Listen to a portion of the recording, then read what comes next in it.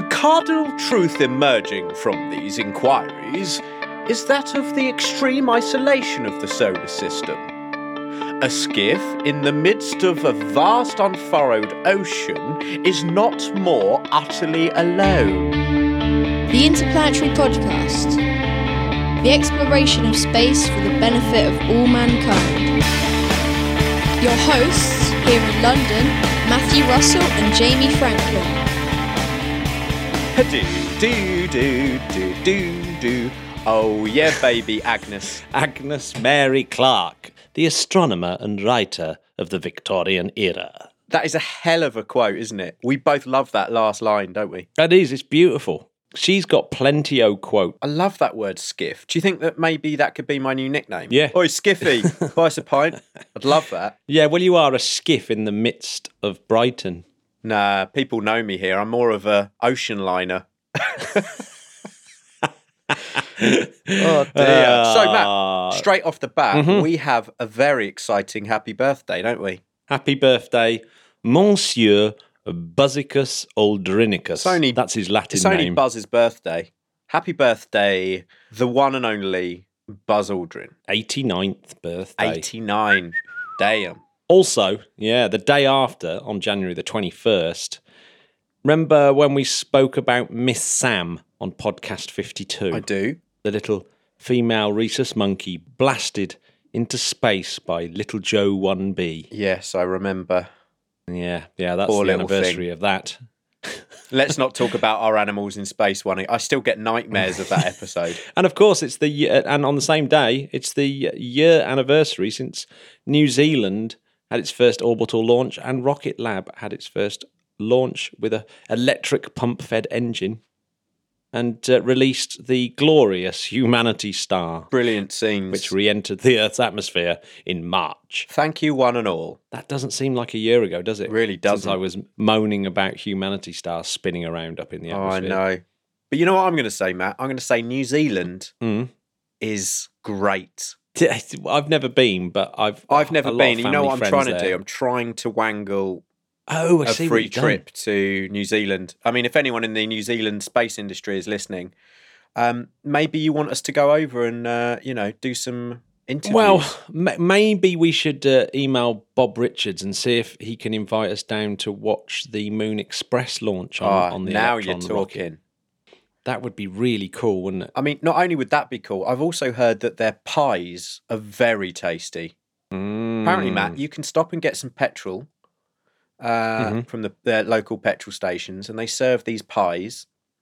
You know, not like the junk food we have here, but proper pies. Do their pies ever go into space? Yeah, that's a good question. There's been some pretty amazing news stories this week. Well, go on. And let's face it, we are quite excited about the interview that we have today. We are very excited. So we won't bother on too much because we unbelievably enjoyed the interview that we did with Helen I'm Sharman. hoping that she might become a regular guest. That was the most exciting thing at the end, wasn't it? Couldn't believe it. She said, "Do you want me to come back and do this again?" And so we were blown away. So yeah, please do not adjust your sets. Keep listening. Keep listening, and if you've got any questions, there's a very good chance that we can pose those questions to Britain's first astronaut. Just ask us, and we can pass it on. It's the kind of power we've got, isn't it, Matt? Yeah, it is.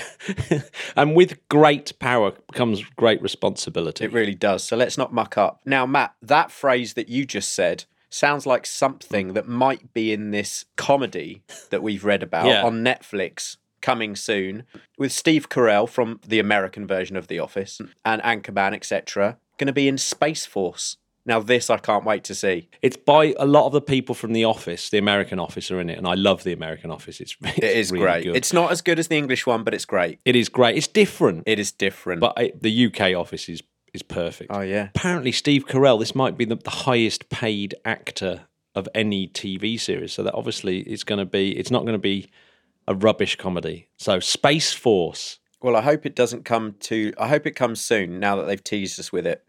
But what a fantastic Mickey take for President Trump.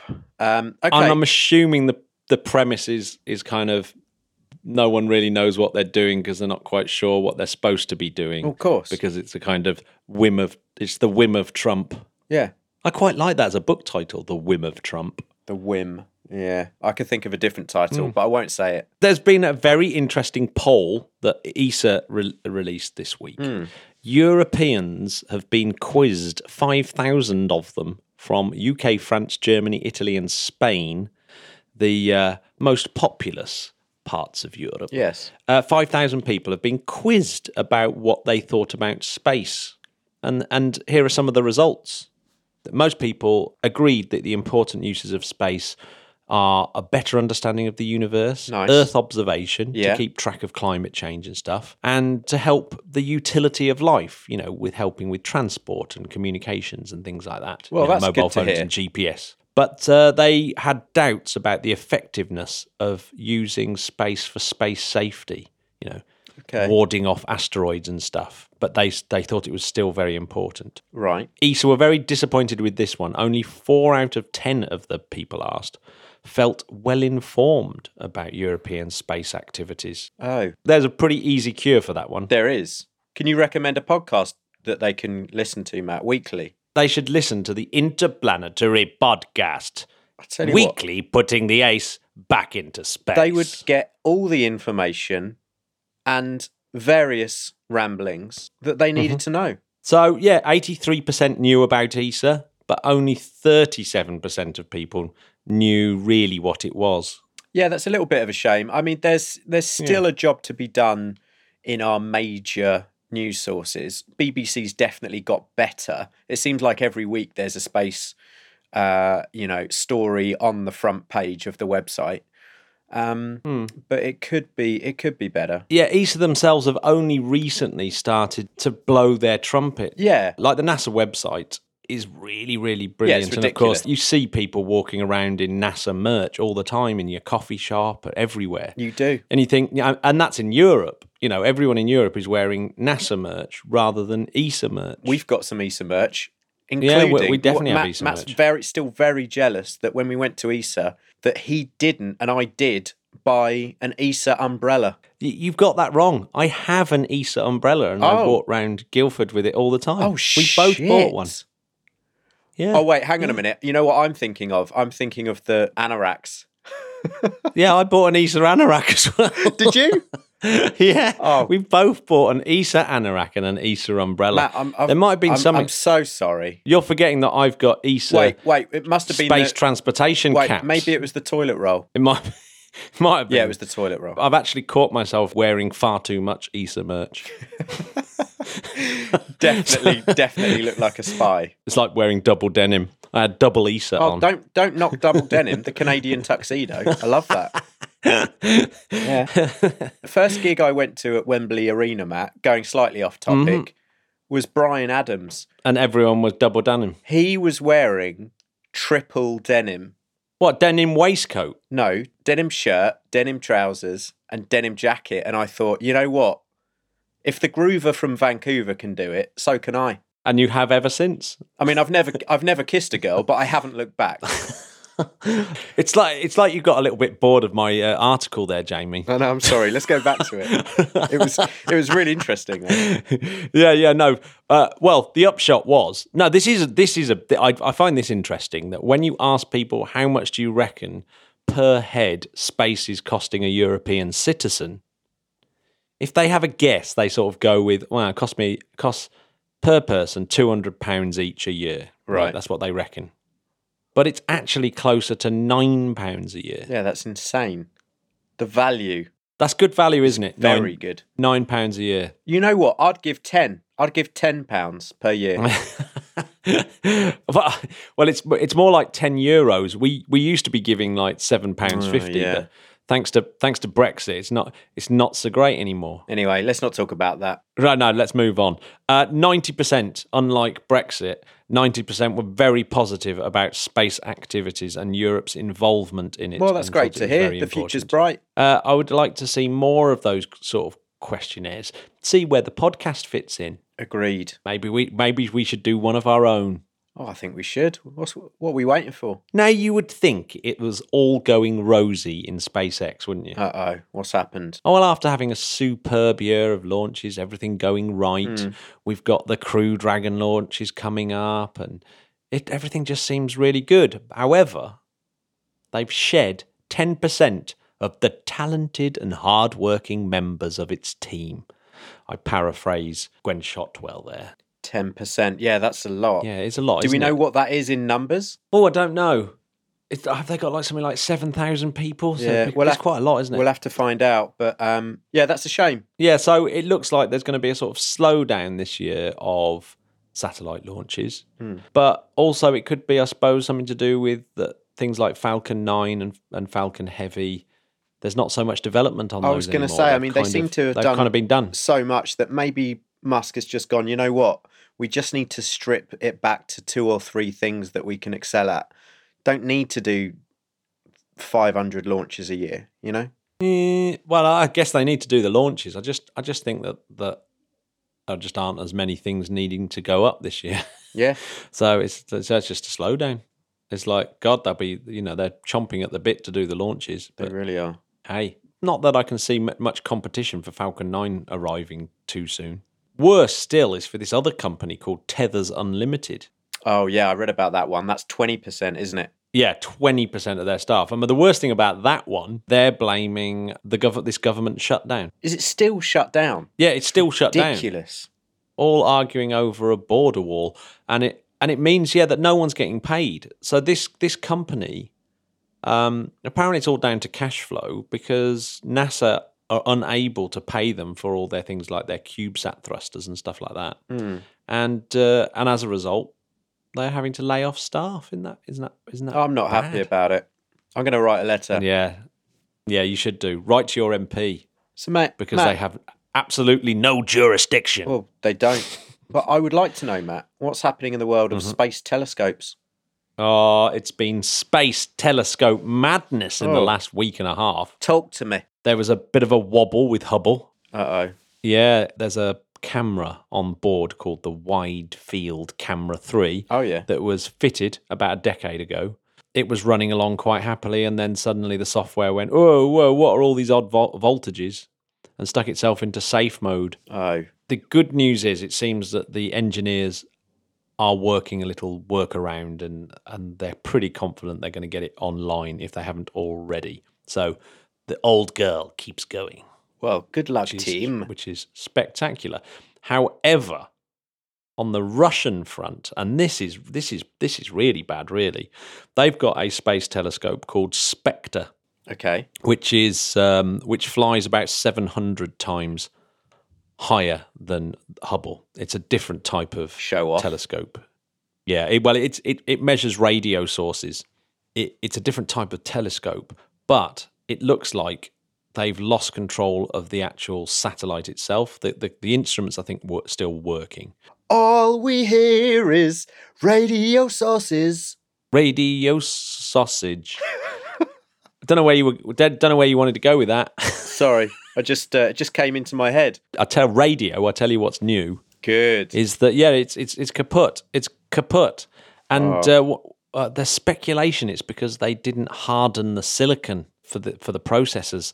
Didn't make them space radiation immune. That isn't good. So so the radiation has built up, damaged the satellite, and it no longer wants to communicate. Oh dear. Get this. This is a pretty amazing statistic. So because they've also lost their Mikhailo Lemonsov satellite recently, that's it. The Russian space program has no operational space observatories. That's unheard of. That's pretty bad for the Ruskies. Come on, Russia, you can do it. Jamie, you must have loved this story when it was breaking earlier this week. I know what you're going to say, and I did love it, and now I'm gutted. And I don't know why I didn't think about it more, because it's kind of obvious what was going to happen, isn't it? There's a slight cruelness. There was a slight cruelness to this, wasn't it? It's like, look at our new baby. It's dead.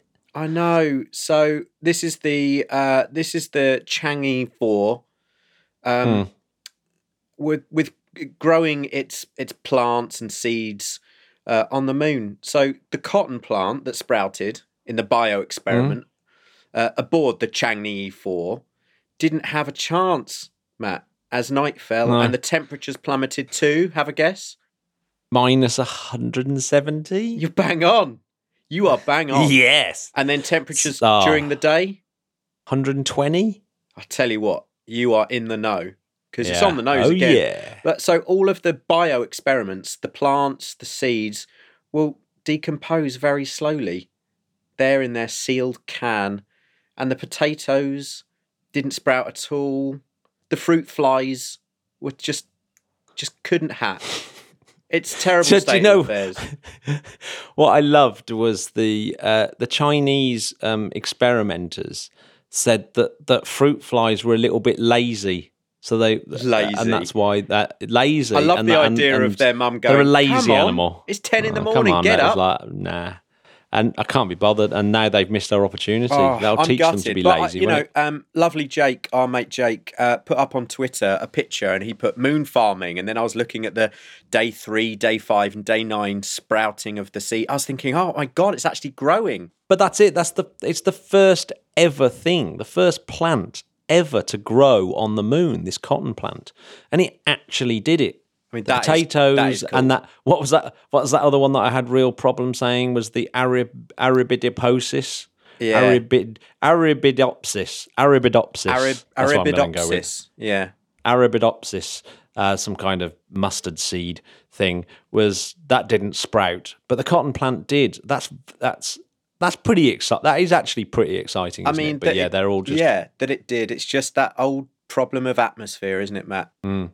And, of course, there is some worry of course, biological contamination, but the Chinese assure us that it will all be trapped in the can. Well, I believe them. So what's happening with old Delta 4? Well, we should have that really delayed Delta 4 Heavy with the reconnaissance satellite that is essentially a Hubble telescope that points down at the ground, except vastly improved. Noted.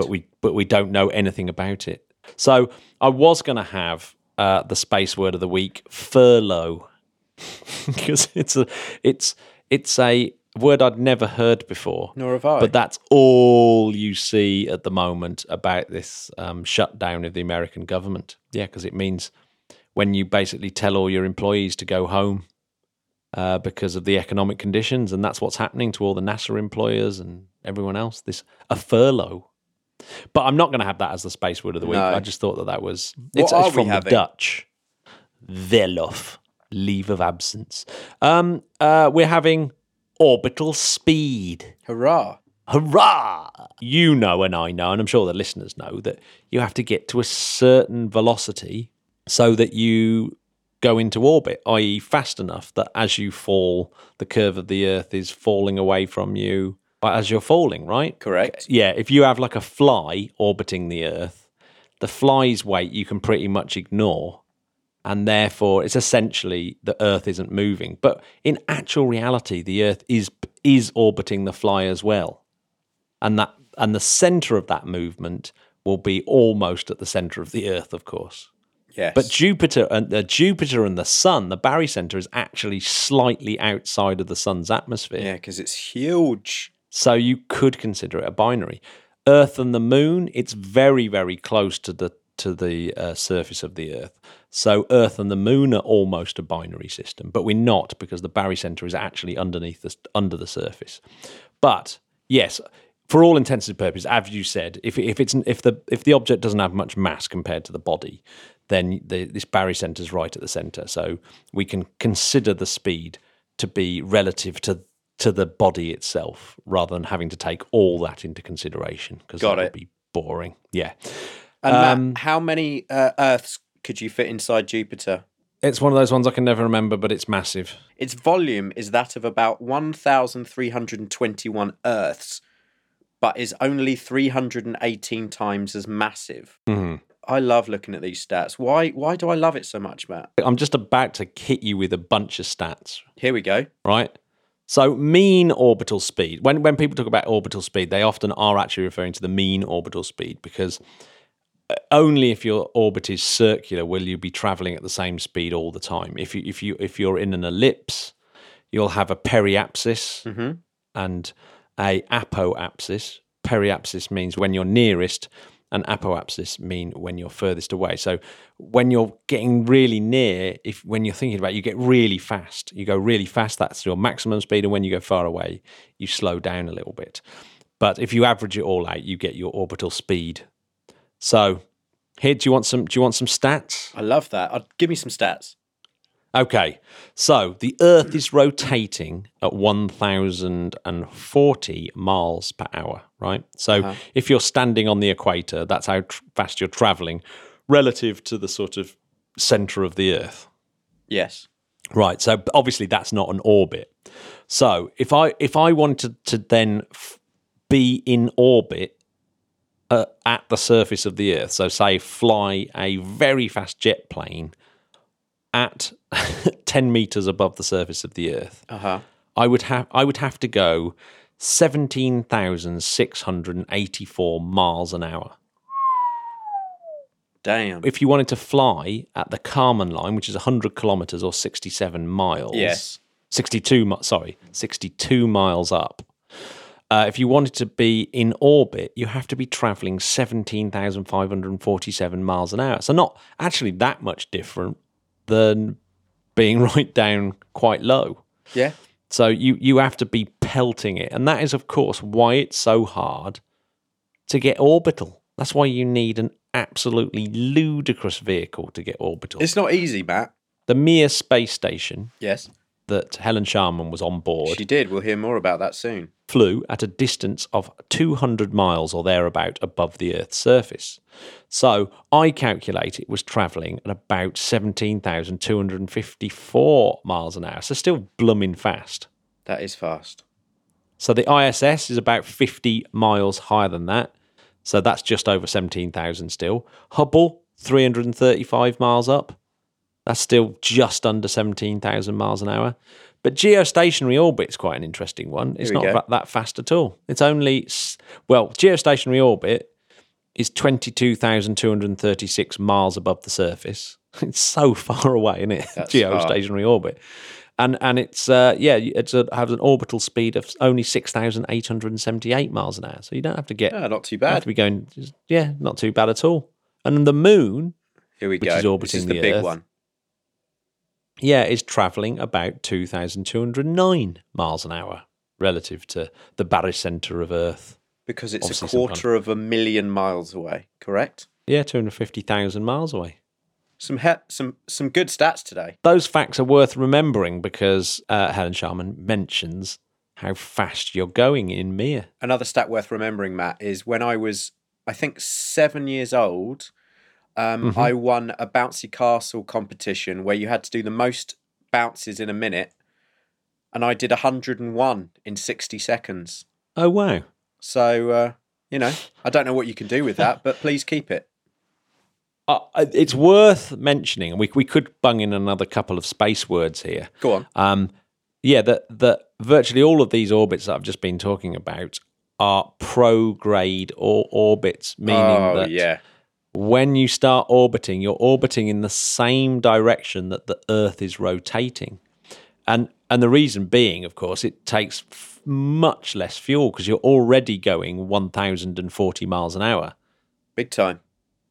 So, yeah, it didn't take anywhere near the effort to get you up, which is why the ESA's launch facility in Kourou is so good, because you're so near the equator, so you're getting that almost the full on push up into orbit. I told you to stop mentioning Kourou. You'll make me jealous again. So Helen Sharman, here we go, is the British chemist who became the first British astronaut and the first woman to visit the Mir space station in 1991.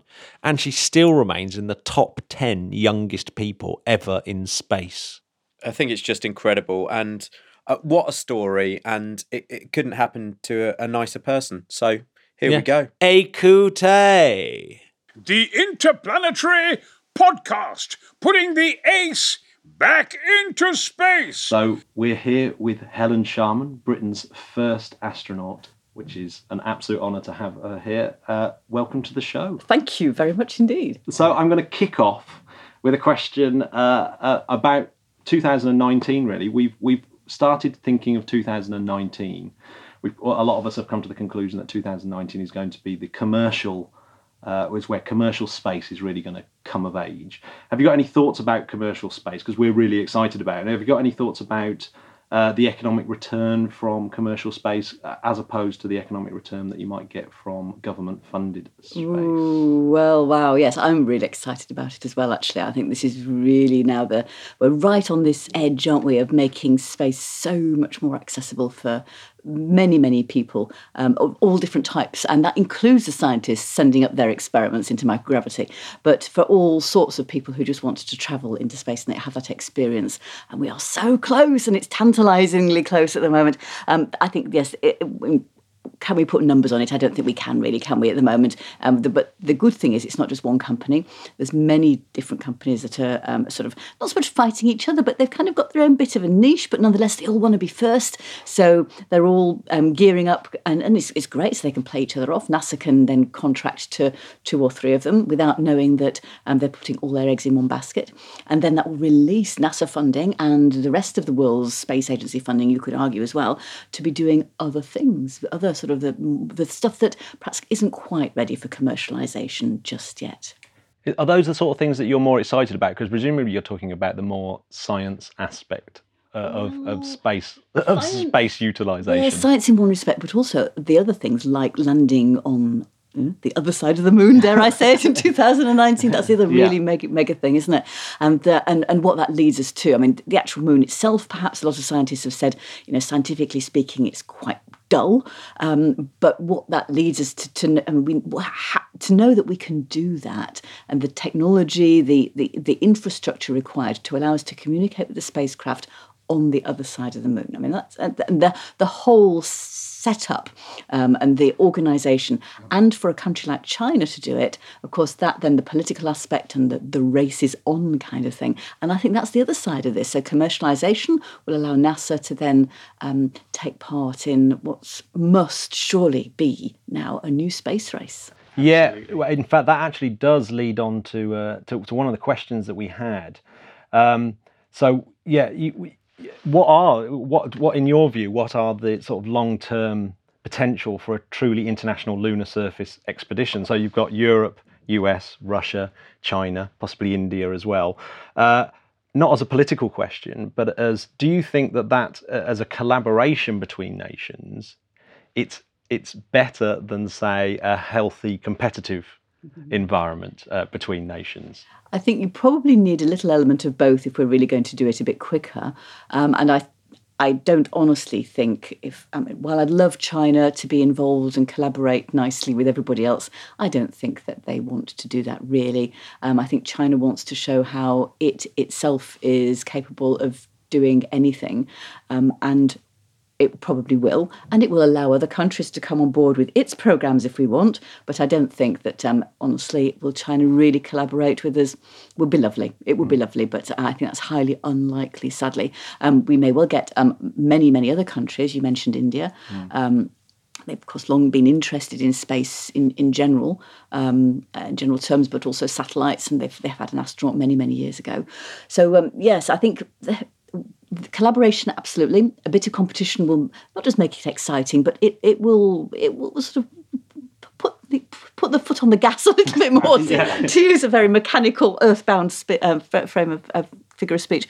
But I think whether we do actually need to go to the surface of the moon. I mean, I've been convinced for a few years by various people, mostly American, I have to say, that actually we don't need to go to the surface of the moon. We need to go into some sort of lunar orbit, possibly, or some other place in space, which will allow us then to get further to Mars, get humans to Mars. We don't need to actually build a lunar base. Now, we can learn lots of things on the moon, but I would argue that actually we can learn them elsewhere. Let's go and do that exciting stuff. Let's just go for it. Let's not go back to the moon, first of all, unless we absolutely have to. Do you think that, you mentioned China earlier, do you think that they were mentioning about the amount of resources and materials that are on the moon that could potentially help with them, also mentioning solar power? Do you think that that's why everyone's saying the next boots will be Chinese boots on the moon, because they want to harvest the moon for their gain? Wouldn't surprise me one bit. I think it's much at the moment China's just investing, and China's investing in pretty much everything. I mean, science, technology, engineering, sending its students over to the UK. Huge investment, really, in terms of financial terms. But eventually those students will be going back to China and taking with them not just the knowledge, but the understanding of perhaps a way of thinking, which has been different from the way that China has taught its students traditionally. So there's going to be, I think, give it 10, 15 years, and China will have a whole load of new academics, engineers, systems people, actually, and scientists, working in quite a different way. So yes, it wouldn't surprise me at all if China wants to put boots on the moon, not just to explore, but to actually just to go there, just to see what it can do and to show. It's a show of force and power. Absolutely. Yeah, absolutely. Do you think that maybe Russia will actually start leaning over towards the Chinese side in terms of who they're partnering up with in terms of lunar? I think Russia will probably do a bit of both. So Russia's had its fingers burnt a bit by cooperating with China. So if you go around the Chinese astronaut centre, I suppose you call it, I don't know what the actual translation is. It's basically like a copy of what Star City is, but it's bigger. And the Russians will say it's bigger and it's better because it's all brand new. So pretty much, I mean, look at their spacesuits. Look at their actual spacecraft itself. Yeah. I mean, it's not direct copies, but they're so similar. So yes, Russia thought it was selling a little bit, but of course now Russia understands that this is how the Chinese have always done things. Traditionally, they will copy, and then they will do sort of incremental increases in improvement on whatever has already been done before. So that combined with the new idea of having their students and their future scientists and engineers in a more free-thinking kind of way, which they can learn from coming and studying in not just in the UK, but in the States and other countries as well, then I think China's going to be a real force to reckon with. Yeah, I really like that idea of the paradigm shift of the way that they think, because in some ways they've got an advantage because of the way that they think. They do think very differently to us, don't they? And it's if they come over and also adopt the way that we think, it will accelerate things quite considerably in terms of their ambitions. I mean, it has to. And I think so because of the huge investment and because of the way that their politics works in China, not that I really understand it in any depth, but they can pretty much do what they like. It's not that they have to get voted in or out of office in the next 4 or 5 years, as many Western governments do. So they can continue to fund what they want and not fund all the rest of it. And we couldn't do that in the UK, and we wouldn't want to, and wouldn't advocate it, but it does mean that there's all of that investment going ahead, we've. I think NASA, of course, knew about it. We knew about that there was that China had launched this mission to the other side of the moon before Christmas. I think it launched in November, didn't it? But we didn't quite know when it was going to land, and so of course we had all of this excitement about Ultima Thule from NASA coming out because they weren't quite sure and they didn't want China because landing on the far side of the moon was bound to beat whatever NASA was going to say about just they've only managed to go 9 billion miles away. Big deal. It's huge. Of course it is. Not just that, OSIRIS-REx as well. I mean, poor old OSIRIS-REx engineers, they must have gone, what about our story? It is. It sort of eclipses everything, doesn't it? Yeah, it really is. It's been quite a big start to the year if we think of what's happened in the last kind of week and a half already. Yes, already. And yes, exactly. So may it continue. Absolutely. Now, you mentioned huge investment, and that brought me onto a question about the ISS.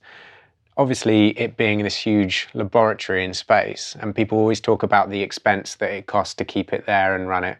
Now, we know your background in chemistry and science experiments, obviously. What would you say to the people who question the money it costs to keep something like that going? Well, wow. Yes, of course, it's expensive. It's providing us with more understanding about how to operate in space in future. And it's one of those things that can be turned commercially as well. Yeah. So actually, it's one of the good things that Trump has said, I think, is that he ultimately, not necessarily in the next year or so, but I think it is a good idea that because we're not sort of needing to do anything particularly new to get people into space. We've done that before, and we can bring them back from space. I'm not saying that it's definitely it's an easy journey for the engineers or the astronauts themselves, but relatively speaking, we're quite good at that now. Yeah. And so, that's the kind of thing that can be turned commercially and leave NASA and other space agencies to go on and do other stuff. Incredible. So that would lead on to something like the LOPG, the Lunar Gateway. What are your thoughts on the Lunar Gateway in terms of its ability to generate maybe science? Because I know that's a well, yes. I mean, science will come from anything if we want it to, won't it? I mean, anything new is going to bring us science results. The question is, of course, there's a limited amount of funding, so where do you put your funds? And I think what we need is a good medium and long-term strategy that isn't everybody fighting each other. We want the space agencies who are going to collaborate to agree to collaborate, so to know where their aims are. Are we going? Is it human exploration? And maybe there should be a little bit of that. Is it all human exploration? And I would argue no, absolutely, it shouldn't be all human. That's, of course, is part of it, but we need to be doing other stuff as well. We need to be learning the science. So it's a little bit like not spreading ourselves too thinly, but equally not doing one thing only, so that we've got science coming back at us so that we can learn and we can use the benefits of that for all sorts of different things. And we do on Earth already, and there's all sorts of you can talk about spin-offs, but scientists will say, well, if we had that amount of money that was invested in that science research in space, we could have done far more science on the Earth, and that is true. But it's different science. Yeah. Right. So, yeah, absolutely. I mean, one question. This is a question that David sent me. He thought it'd be quite a fun one. He with Russia, obviously they're very behind with their Federation Starship, their equivalent of Orion, and so they're toying with the idea of sending people to the Lunar Gateway with a Soyuz. And your mission, of course, is a very similar duration mission to what would be a lunar mission of that type. And of course, you've been in a Soyuz. What have you got any thoughts about that kind of doing that kind of mission to lunar orbit in a Soyuz? What do you think about that? Soyuz is reliable. I mean, it's a workhorse. It's as a rocket, but actually as a spacecraft, it's reliable. It's pretty basic. There's no hot food or water, but you could argue for a few days who needs that. We didn't. It was fine. And Soyuz can survive the journey. Perhaps need a little bit more radiation protection. We lived on Soyuz for 2 days, but only 2 days. And when I closed my eyes, I could see little bright flashes every 4 seconds or so. Wow. So I wouldn't like to live on Soyuz. Well, you need to do the sums on the radiation, but I wouldn't like to live on Soyuz for very long, let's say. So I think they might just need to have a little bit more radiation protection. That would certainly make astronauts feel a bit more comfortable about what they were subjecting themselves to. But otherwise, and practically, it's quite a reasonable, if a little bit cramped, place to be. You've got the orbital module as well as your the bit where you actually sit in. So there's room for 3 of you at a time to pretty much stretch out, as long as you don't mind your feet going down through the hatch. So for a few days, it's no problem. Yeah. So it would be a sort of feasible development in the. They need to make sure that they put it on the right kind of rocket, of course, to get it there. And but the actual spacecraft itself, it's quite a friendly little spacecraft, I suppose. It's compact. You can pretty much reach everything around you. It has its I suppose it has its quirks. So the fact that it is in 3 sections, and it's coming back to Earth where the quirks happen. So sometimes the bolts don't separate properly.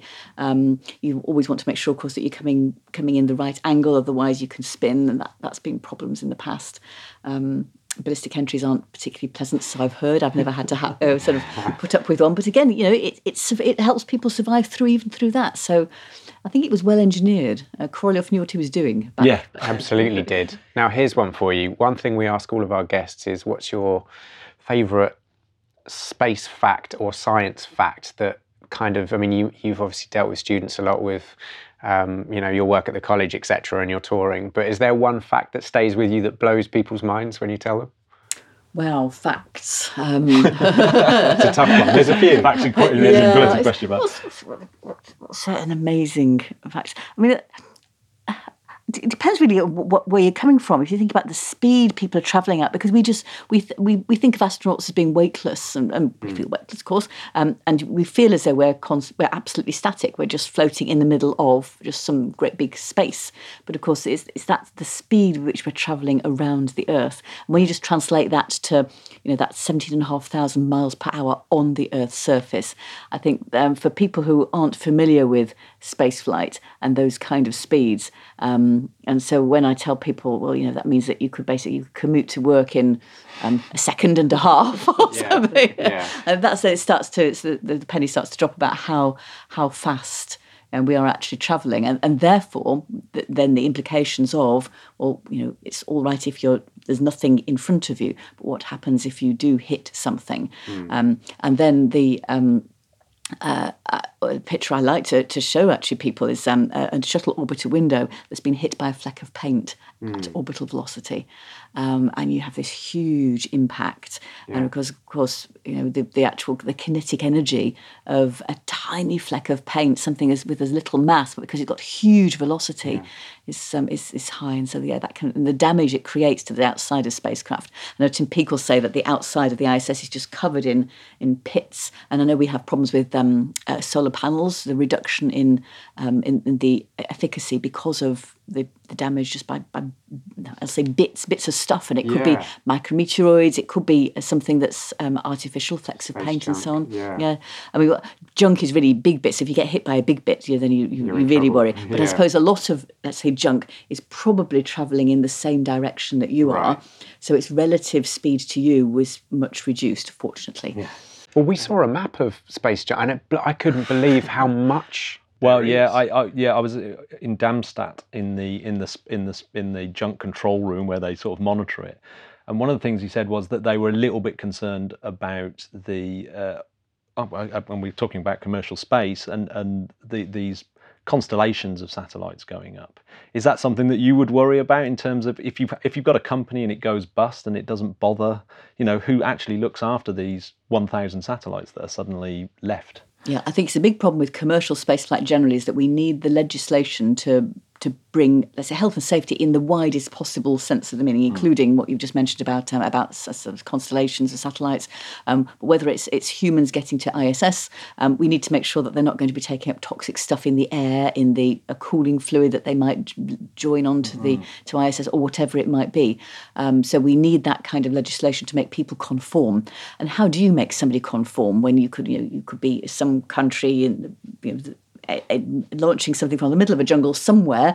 How do you do that? Do we give the UN some teeth to actually police this? I mean, maybe that's how we have to do it. But that's the only way I can think of, really. But then the UN was never really set up. It was set up in more sort of a collaborative way.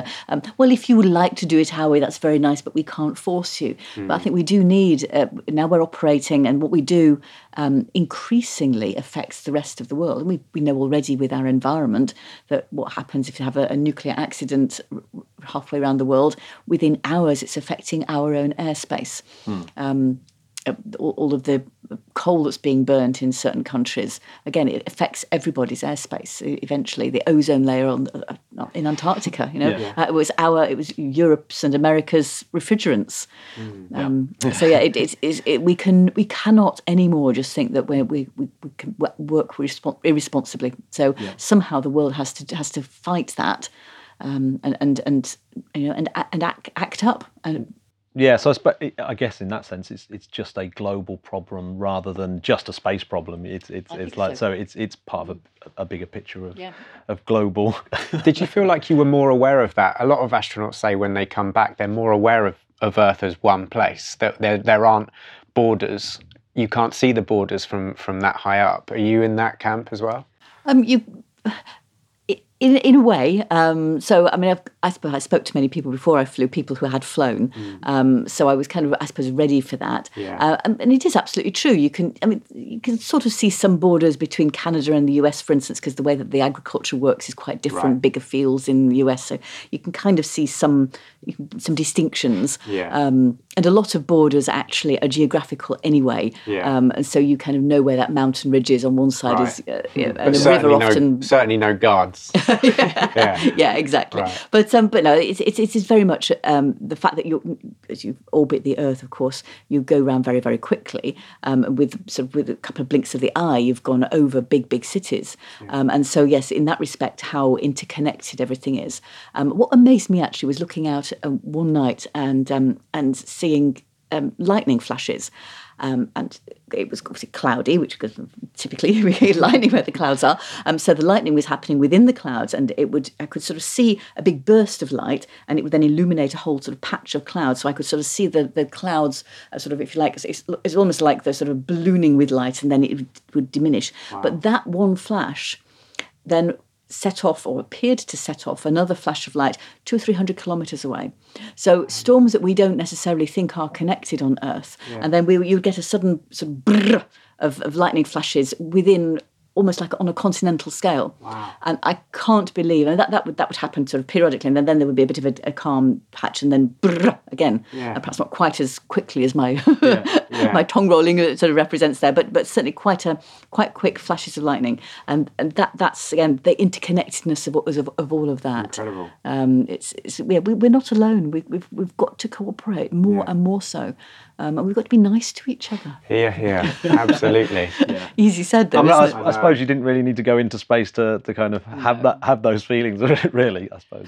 Well, living in Russia taught me a lot, actually. So when I lived there, it was Soviet Union times, end of the Soviet Union times. Life was really hard for many people there. In fact, most people, they did not have stuff in the shops. Really, shops were empty, and it's hard for many people to even consider that. So this is well before communications of internet and mobile phones and so on. Phone calls were difficult to make. Sometimes you just couldn't, the phones weren't working for days and days on end. So there was nothing in the shops, but you couldn't make a phone call. They didn't have cars. Some people did, but it was very difficult to get hold of a car. If you did, you couldn't get hold of petrol half the time. Really, really difficult time. So what did they talk about? Well, they certainly didn't have adverts. They didn't talk about the latest computer. They have computers, but they didn't talk about the latest car or the glitzy clothes or what colour makeup they were going to be buying from the shops, anything like that. What they talked about was each other. And they really were interested in themselves as people. So individual relationships and then communities, very much so. And I learned a huge amount from that. So I just come from sort of 1980s UK. It was all very sort of broad shoulder pads and cut and thrust and thinking that I had to join. I thought I wanted at that time I was part of the rat race, and it was all very exciting. And I realised that actually that's not what life's about. So Russia taught me so much then. Now, when I now go back to Moscow, I find it very sad because they've got everything. You walk down the high street, I can't afford to shop in the shops in central Moscow. It's all designer clothes and stuff. And the sad thing is that Russia seems to have almost forgotten what it taught me. So somehow in between the two, there must be a happy medium. I'd like to think maybe we can all learn from each other a bit more. Yeah, that is a valuable lesson. Just going to Russia at that period, that's really interesting. Well, one of the things do you still remember any Russian phrases? What springs to mind? One that springs to mind relatively recently, not today, but actually today while we're actually recording here, it's quite chilly outside, but quite sunny. So I would say we've got some decent weather out there, but there's a lovely Russian phrase called bez pagodi, which I probably haven't pronounced it very well, so please excuse me, any Russian speakers who are listening. But bez pagodi means without weather. So basically, there's no weather today, and that's a fairly typical thing. It's not really doing anything. It's cloudy because in the wintertime in Moscow, it's always cloudy. You don't really see the sun.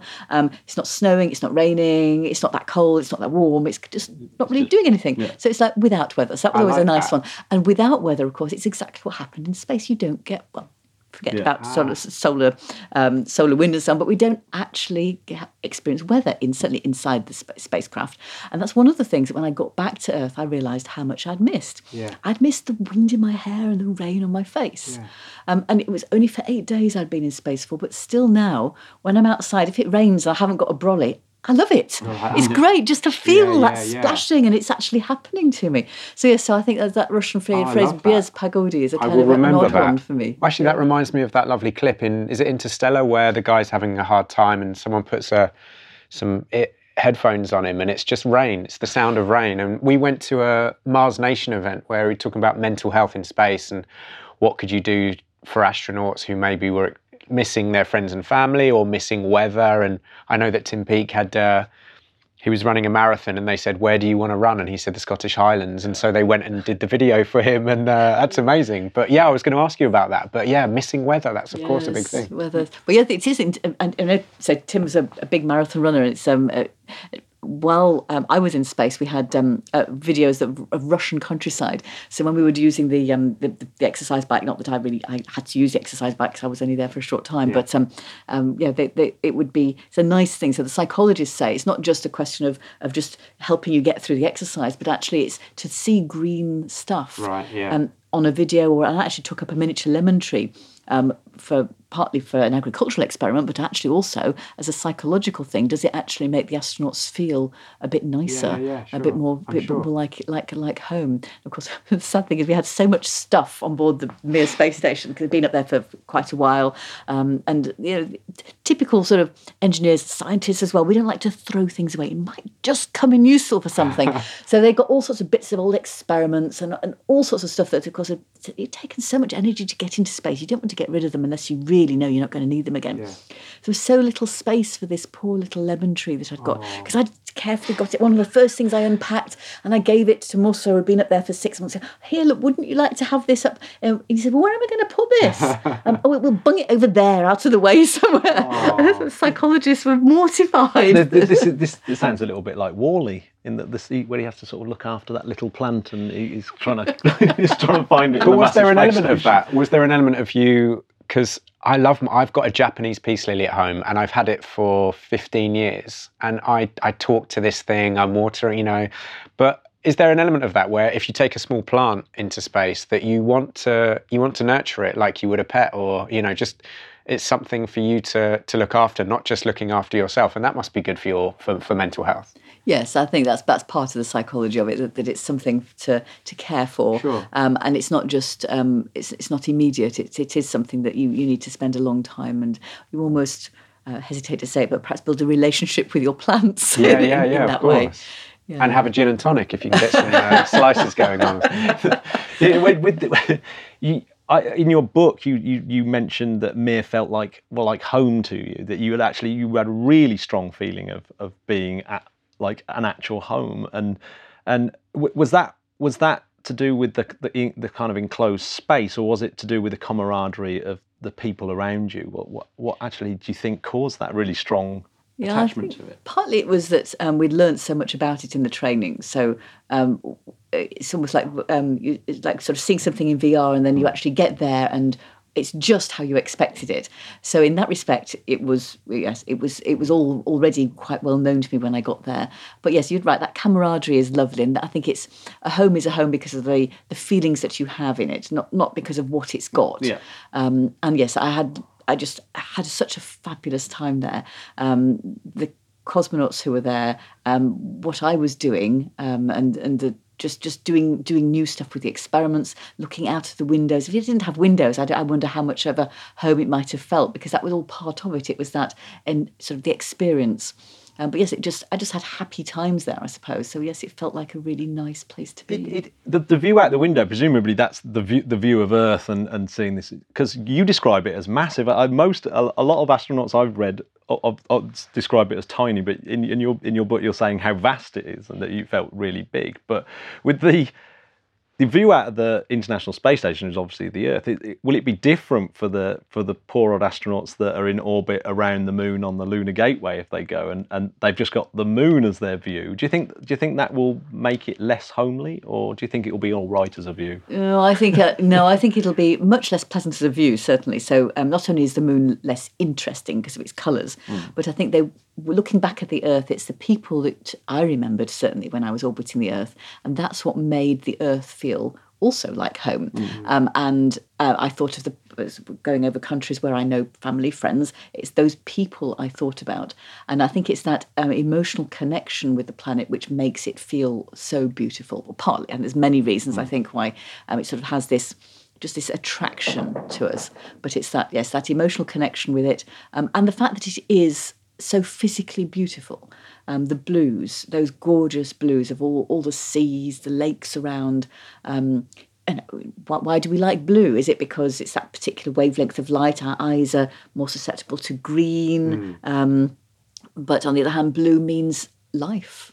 Is it because we know blue means life, or somehow is blue beautiful? I personally happen to quite like the colour blue. I like blue lights. I like blue fireworks. Quite rare, of course, in fireworks. I like blue flowers. I like at the end of the day when the UV tends to overtake quite a lot of the other light, and so the blue tends to be a bit more predominant. So I quite like those blue colours. But is that just me, or do we all like blue for different reasons? But yes, it's the blues and the brilliant white clouds, so you get that reflection of sunlight back to you in space, and then of course the brown of the land, so you get those different colours. The poor old Moon's not really got a lot to offer in that respect. No, it's not quite as good, is it? It can't keep up there. Well, but on the other hand, but I'm not saying it would be amazing to look at the Moon and or keep on orbiting, because the astronauts up there were still entranced by the Moon. It was just to go back to Apollo 8, when they got that view of the Earth, suddenly, amazing. Wow, that was something even more, wasn't it? Yeah, we got to interview Al Worden, and that was a big deal because, it's just hard to. Well, yeah, he's done the deepest spacewalk, hasn't he? I think, or whether he still holds that, but it certainly was a pretty far out one. Yeah, it really was. Yeah, in fact, that actually does lead on to another question. One of our listeners wrote in and said, besides the Earth. Dave Blazers, this is besides the Earth, what is your favourite planetary body or it may not even be in the solar system, and why? Ooh, good one. Interesting one, isn't it? I suppose it's things that we don't really know very much about, just because they're so wild. I mean, Uranus has to be sort of up there. It's we really haven't got an awful lot of information about that planet. And so I'd just like to find out more about it, I suppose. But I think they're all interesting. I like magnetism just as an interesting concept to me, from my chemical knowledge and understanding about the rotation of electrons, which is really what gives us that attraction in the first place. But then how that can be over such large distances, even when we just think about, it's just a little teeny weeny electron spinning around, and yet you get the number of electrons, and yet somehow the field can be over many meters if you have a strong magnetic, and then in space, and how the Earth's magnetic field, of course, protects us from solar radiation, and I love the idea of that as well. And how is that really taking part in other in the rest of stuff that goes on in space? What else is there that really is this, I suppose, part of this unifying theory? Is magnetism somehow up there? Are we ignoring something if we don't really include magnetism in our theories of space? So I'd like to find out much more about that. But yes, where planets have got magnetic fields, I think that makes them quite interesting. Yeah, I suppose that makes Juno very interesting, doesn't it? Because the magnetic fields of Jupiter and might even be metallic hydrogen all swirling around in the core and stuff. Makes it very complex. Yeah. Isn't it? Yeah, that's really interesting. Talking of other planets, Mars, now SpaceX obviously doing their thing. In 50 years, do you think that we will have had boots on Mars? Oh, definitely. And if so, what is the biggest challenge that comes with that? Definitely, I would say within 20 years, 25, but certainly less than 30 years we'll have had boots on Mars, definitely. Oh, right. But the people will take risks, I think, because we're starting this new space race partly with the Chinese to thank for that. I would say. SpaceX doesn't do it, China will. Yeah. So, but yeah, we'll get there. And big problems with radiation at the moment, and with food. So just two, but two big ones. Radiation, I would say. Possibly, there's new materials, but a lot of what's being developed nano-wise, that might help us, but we still haven't really got anything. Do we need to let the astronauts live underground? There's all of that. But then how do we make sure that they get there safely and in a fit state in order to create that underground habitat? Can we do that for them before they get there, possibly? Right. And perhaps as we're getting better with robotics, which the Chinese are proving by landing on the other side more of the potato plants. Well, this is the thing, isn't it? Can we grow food? And then there's a lot of pros. People hear different things. Is the soil toxic or is it not toxic? I'm sure we can get work around that. But we haven't managed to grow fruit and veg in space. Yeah. Now, I think it's a personal theory. I'm sure there are a lot of very interesting to hear, actually, if anybody really knows. But we've grown flowers in space, and we can make tomatoes fruit hydroponically on Earth. So we can fertilise them artificially. We can we know how to dab them with paintbrushes even manually. So we can do that. We can get the sort of nutrients to the roots, and we know that it's not relying on gravity to get that up through the plant because it's all capillary action. So tomatoes, we can manage to make as many tomatoes as we like on Earth without needing soil, and we can even provide them with artificial light, so we don't even need the sun. So why can't we grow tomatoes in space? We can grow the vegetables, we can take up potato plants and make the potatoes bigger, but we can't take up a potato plant and let it flower and create a potato root tuber from brand new. And why not? So my personal theory is that it's something to do with the way that the atmosphere, the air around the leaves actually circulates, because of course you don't get convection in space. Right. You get convection on Earth, which means that you've got micro sort of climates, if you like, around the leaves, but you've got this constant rotation, constant movement. And I just wonder if we're properly managing to get the ventilation to the plants so that we can actually, the very, very surface. And we're talking here like molecules on surfaces. And I think it's that surface that perhaps we're not thinking of properly yet. So if you're listening, Elon, that's your next challenge. Absolutely. Well, he actually, the very first thing he ever wanted to do was send a greenhouse to Mars, wasn't it? That was his. But you see, on Mars there's gravity, so it might not be so much a problem. Yeah. So we might be better off on Mars and on the Moon. Maybe that's our place to try it out. Yeah. Well, I mean, I wonder what the minimum gravity is. I guess this is the thing, isn't it? Yeah. I mean, maybe we just need anything which will just give us a bit of circulation. What's that incredible film, Silent Running?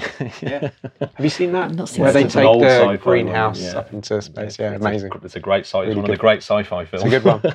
We got another question from one of our patrons, Bob Hodges, and he wants to know about the recent Soyuz abort. Where I'm assuming that you watched it. When you saw that Soyuz abort, did you know exactly what was happening and what the two the astronaut and the cosmonaut went through? And is it something that you trained for? And was your Soyuz configuration similar to theirs, or is there actually a difference between what you had and what they had? All very, very similar still. So the Russians will say, it's worked before. Why invent it, reinvent it? Do you want to be the first person to try something brand new? And I was when I used to ask quite often, and of course then I would say, nope, that's fine. If it was fine for Yuri Gagarin, it's fine for me. Thank you very much. But no, seriously, it's very similar still. Yes, we trained for it. In fact, a couple of the astronauts who used exactly the same kind of abort system in 1986. 83, I'm trying to think now which one it was. So it was Strekalov, Manakov and Strekalov, I think. Perhaps not Manakov, but Strekalov. So there were two of them who did the same kind of thing, but they had to escape from a fire on the launch pad. So they came to tell me how it's fine, it works. I'm to have confidence in that. And I did have confidence that it would work if necessary. So yes, I didn't actually watch the latest one live, but I did see it a short time afterwards. And it really, you could tell that it was to do with that separation of the booster. There was something going on there. But yes, as soon as it had happened, I had reasonable confidence that they'd get back okay. Of course, their main problem was just having to hang around for a couple of hours until the rescue team arrived because they weren't quite in place. But yeah, they were fine. Ballistic landing, but again, that's happened on a number of occasions in the past, and often goes unreported because it's not such a big deal, really. People like you would know, but a lot of people doesn't get hit the main news made. So we just don't know. But yeah, it's one of the backups, and it's there, and it's great, and we're very grateful for the fact that it's there, and we hope we'll never need to use it. But we know it'll work. Yeah. So I mean, if you'd have been in that situation, presumably, would the first thought going through your head not be about your safety, but oh no, this is my space mission kind of scuppered? I think to start with, you think you're just getting on with it. You just need to you just go through the motions of what you've been trained to do, and that's why the training is really so good. So you've practiced it in the training. Instead of it being plan A, it's now plan B, and you just keep going with plan B. The thing is, with something like the landing and this particular abort, there's not a lot you've got to do. It's not like you're firing retro rockets and you've got to do calculations. You've just got to brace yourself. So presumably, as soon as they that they knew what was happening, and I think they worked it out pretty quickly when they realised that they were feeling weightless and they shouldn't have done, and it was they were then just knowing that they just have to watch out for the brace. But yes, all that would be going through their mind was just making sure that they're attentive for bracing themselves. They'll be starting to feel a bit disappointed, I would imagine, before that the actual impact on the ground happens, and before the parachutes open. But actually, it was all over very, very quickly for them. So the parachutes open, and you get this huge sort of swing from side to side, and the side G is quite a shock, actually. And I knew what it was supposed to be, but feeling that sort of that swing from side to side, and it's a jolt really to start with as well. Is quite a big thing. And then when you actually land on the ground, and you tend to tumble and bounce a bit, because you're strapped into your seat, so you don't move out of your seat. That's fine, but your head isn't strapped into the back of your helmet. So I think typically astronauts tend to get bruised because the microphones get jammed up between our faces and the front of the helmet, so you just get a bit of bruising in your lips. And I think the same thing happened to the astronauts that landed. But amazingly, that's pretty much all that happened. A bit battered, a bit bruised, but they stood up, they're fine, they walked, and they're healthy. Not bad considering. Did you have that simulated, that swinging thing? No, you don't get the physical simulation. So that's the thing that you can't simulate on Earth is the physical side. You've got the centrifuge, I suppose, to simulate G generally, but you don't get the increased G, then bang, stopped, and the noises and the vibrations and all of that as well. So you can't actually simulate the actual. They leave that as a surprise for you. It's How nice of them. So here's one that's slightly different from my niece Poppy. She said, "Are you still making ice cream? And if so, what flavour?" I'd love to make ice cream. I should have another go at that. I love mint. I love mint ice cream. So yes, if I had another go, I'd make it. Yeah. But yes, if you're a big ice cream factory, you tend not to do mint much unless you're only doing mint, because mint gets everywhere. So yes, mint tends to flavour other things. So yes, that's just a hint. If you have any mint chocolates at home, keep them away from your other chocolates, because they do tend to make them all flavoured a bit of mint. Okay, there we go. But yes, but Poppy, if I was, I'd love to know, Poppy, what you would like to make if you were making ice cream. But chocolate's always a good favourite as well. I think that's a nice one. Yes, but so yeah, I've really enjoyed making ice cream, because when you think about how ice cream, what it is actually, so you've got all this lovely mixture of things, and when you freeze anything, when you freeze water, of course you get ice, and when you freeze something that water is mixed in with, then the water crystals freeze. If you keep on churning it, we say in the ice cream parlance, so you keep on sort of turning it, then those crystals are small so that you don't taste them, they don't taste rough. But it does mean then that the rest of the mixture has to freeze at a slightly lower temperature. So you keep on having to freeze at lower and lower temperatures the more that you're making your ice cream. So it's really interesting. It's brilliant. That's where I've been going wrong with my ice creams. There we go. When you were training at Star City, what kind of proportion was there for Mir training or Soyuz training? Which did you have to train most for? So Soyuz training was a lot of simulator work. So we learned, because you have to learn about the spacecraft, both Soyuz and the space station. And the space station is bigger. There's more to it. There's also more space. So they pack a lot of systems into Soyuz. But then the actual sort of, if you like, the actual use of it, of the infrastructure, probably we spent more time learning about Soyuz.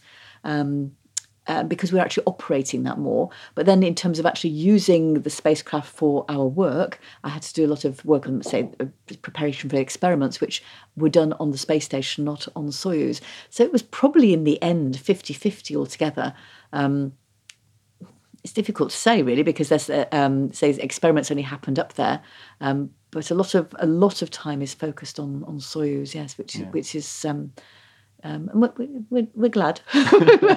We're glad we know how it works. Were you a little bit annoyed when Mike Foale crashed your beloved Mir? Can't say that. No, it wasn't Mike's fault. But yes, it's that was of course that was a big concern, that how the astronauts, the cosmonauts, seemed to be being pushed by mission control to accept a docking when they really couldn't see how it was going to work. See both physically and also understand is they just had no control of that docking. So I think mission control learned a lesson there. They can't just will something to happen. If the cosmonauts are saying we cannot control this thing, then you don't take chances with that. But yeah, it's it was a sort of a tough time. I think the Soviet Union was going through an interesting time. Then was Russia by then, and working out how to manage its own operations in a different way than it happened with the Soviet Space Agency. But yeah, no, Mike, I don't blame you at all. Okay, no hard feelings. Yeah, no, I remember him. He was saying that the. Whenever he goes to Russia, that they're always blaming him, and it's just like, well, wasn't I the person that saved it? I also, that's very funny. Well, so they're typical sort of Russian thing. They try and sort of say that it was unlucky because there were foreigners on board, or unlucky because there were women on board, or unlucky for some other reason that could possibly be their own infrastructure. But yeah, I mean, it's space infrastructure. Russian stuff is very reliable. It's great. Really, not nothing to say wrong with it. It's of course, it's all human error in the end. It's how we operate it. I think the Russian Space Agency learnt a lot from that. They did. It's not happened since. So I have a final question about where can our listeners go to get the best information about space?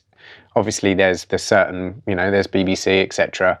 But is there anyone that you follow online, or any websites that you can recommend that people can be inspired about learning more? So personally, apart from the British Interplanetary Society, of course, which is fabulous, of course, I use NASA and ESA a lot. Now, there's a lot of what you could say propaganda, especially with NASA. So in that respect, ESA is quite good. But use a combination. And there's some other sort of just spacenews.com is really good as well. So you get quite a lot of good detailed reporting on space news. And these are all personal recommendations. I'm nothing professional about this whatsoever. This is what I happen to use. I would always recommend just the usual thing is you Google a variety of different sources. And you make sure that you're thinking through as you're reading it, so that you're asking the right questions. Is this really a decent reporter? Have I got? Is it some? Can I rely on the information that's coming out of there? Yeah. But actually, the science journals. If you're really interested in a particular area of science, then some of NASA's papers are very, very good, and they have everything is just released. So it's all public information. It's all free, and you can drill down and get some really, really detailed information. So if you're interested in the real detail, definitely NASA's the. Do you know what the NASA Journal website is? Can you get through via just NASA? Just NASA. Just go straight in. You just keep on going through, just doing NASA searches, and you can quite quickly get to some detailed scientific journals and read the whole paper. Yeah, and it's great. Well, there we go. There's your homework. And I have to say, the one thing I've learned doing this podcast is if you go to a news article and find what people are saying about a subject and go to the original scientific paper, it's almost like they're they almost seem completely disconnected. They've managed to find the very bit, well, normally aliens, of course. I totally concur with that. That if you want to go back to the original source material, it's a fantastic place. My Auntie Rini, bless her, she gets all of the papers in the morning, and she reads them all. And because I remember saying to her, "Why'd you buy The Sun? That's terrible. Why'd you buy that?" And she said, "Because I want to know what people are reading and what it means to them." And so it's really interesting that she knows, so she knows where all the stories come from and where the bias leads, and yeah, it's an interesting thing. Very good. I think there's many people in marketing, and I know certainly the managing director of Mars Confectionery, when I was working there back in the 80s, he would read all the newspapers in just the same way as your auntie. Yeah. And yeah, for exactly that reason, you need to know how the information is being put across in different ways to different people. Right. Yeah, I just find it very interesting. I don't have time, sadly, to read all of everything. Same. But it's, I mean, it's lovely, wouldn't it? Yeah. But it's but yes, when you actually see how one story can be so differently reported, it does make you realise. And I think if you knowingly buy a newspaper with a certain slant, then that's fine. You understand that slant, and it might be pandering towards your own political beliefs, but as long as you understand that, that's okay. Yeah. I think where the danger is where it's not obvious, actually. I'd much rather have something that's absolutely in my face. This is the slant we're coming from. This is the editorial angle. And then I know I can filter it in my own mind. Yeah. Good to do some research on that. Fantastic. That's really good advice. Thank you. Thank you very much for coming on. Thanks so much for coming down. We've been wanting to do this for years, and so to make it happen is a real pleasure. So thank you very much. Well, thank you. It's been my pleasure entirely. And if people would like me to come back, then I would be more than happy. We would love. Be more than happy. We would love that.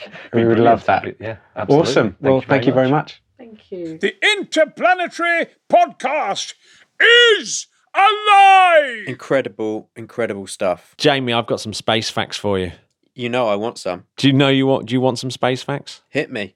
There was a paper. I didn't see it when it came out at the time, but it relates to our story. Icy moons, Europa and Enceladus.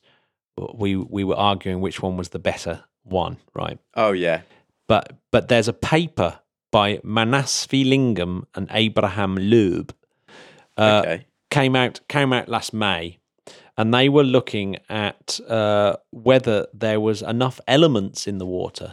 Right. Bioessential elements, and the paper's called "Is Extraterrestrial Life Suppressed on Subsurface Ocean Worlds Due to the Paucity of Bioessential Elements?" Sounds like my kind of paper. The conclusion is that actually it's looking not that great in terms of the way that phosphorus and molybdenum in particular, phosphorus for sub-ocean worlds, where they're sort of looking at how the phosphorus comes in, the inflow known as the source and the outflow known as the sink of that particular element, and whether there's going to be enough of it. So they've been studying it and trying to work out whether you were going to have a good enough environment for complicated life to form. Well, that's a shame to hear, but yeah, we still can't surely know enough yet to completely rule it out. Yeah, it doesn't rule out life at all. In fact, all it's saying is maybe if there was life, it will be this life called oligotrophic. So oligotrophic is an organism that metabolizes really, really slowly, and they have a very low population density. So that might be a problem if you land on Enceladus and you're trying to look for this life and it's really sparse, and you just don't find it the first time and just think you haven't found it when it's there. So it's worth knowing these things, because at least you're thinking, that's not the end there anyway. Yeah, you're going to just have to look. You're going to have to look harder. And they're saying this shouldn't be construed as grounds for ruling out future missions to the subsurface world. Definitely not. They just need one of those radars like the Predator had. The heat-seeking ones. That's it. They say that all they're doing is offering a hypothesis that is falsifiable and testable, that therefore it's actually, if anything, encouraging us to go to Enceladus and Europa. Well, let me ask you this, Matt. Which one would be better? Which one would be better? This is where you get the points, Jamie. Yes. I'm a little bit jealous. So this is how they finish the report. Insofar the availability of phosphorus is concerned, they recommend that Europa ought to be assigned a higher priority compared to Enceladus. Back of the net. Kaboo! That is a goal for Team Europa. Get in. Well, I love that. Matt, where can I read that paper? But I'll put a link in the show notes. It's it's an interesting paper, and very, very pertinent. It also talks about the lack of molybdenum, perhaps, in the Venus atmosphere that might mean that you won't find biological life in the Venus atmosphere. Oh, like some propose. Well, I for one love that, and I'm going to read that paper. So here's the biggest question of the week, Matt. If you like the Interplanetary podcast, is there anywhere you can go to get more information? You can go to interplanetary.org.uk. That's interplanetary.org.uk. And now you can listen to us on Spotify. What? We're on Spotify. We are on Spotify. We are on Spotify. Not just our playlist, but the podcast itself. Bloody hell. How did that happen? That's cool, isn't it? I don't know, it just happened. Well, we'd like to thank Spotify for supporting us. They're not paying us, don't worry. And I would love to invite you to maybe share a link with a loved one and open them up to the joys of space. Right, and don't forget, we still have the competition running. We've had some letters from listeners trying to win the Interplanetary podcast mug, which I shall make a special edition of now because, for example, Paul Hilton sent in an email with loads of stuff about Luna 1. But unfortunately, the picture that he found was Mistilats of the mountain station of the main astronomical observatory of the Academy of Science in the USSR. That's right. Not Morris Allen. So we're still waiting. Yeah, we're looking. So what we're looking for is the press photograph that was stamped the Kemsley newspaper. Here's the thing, Matt. Yeah. I think that this photo, just like life on Europa, is there. It's just going to take some time. It's really needle in a haystack. You can do it, people, though. I believe in you.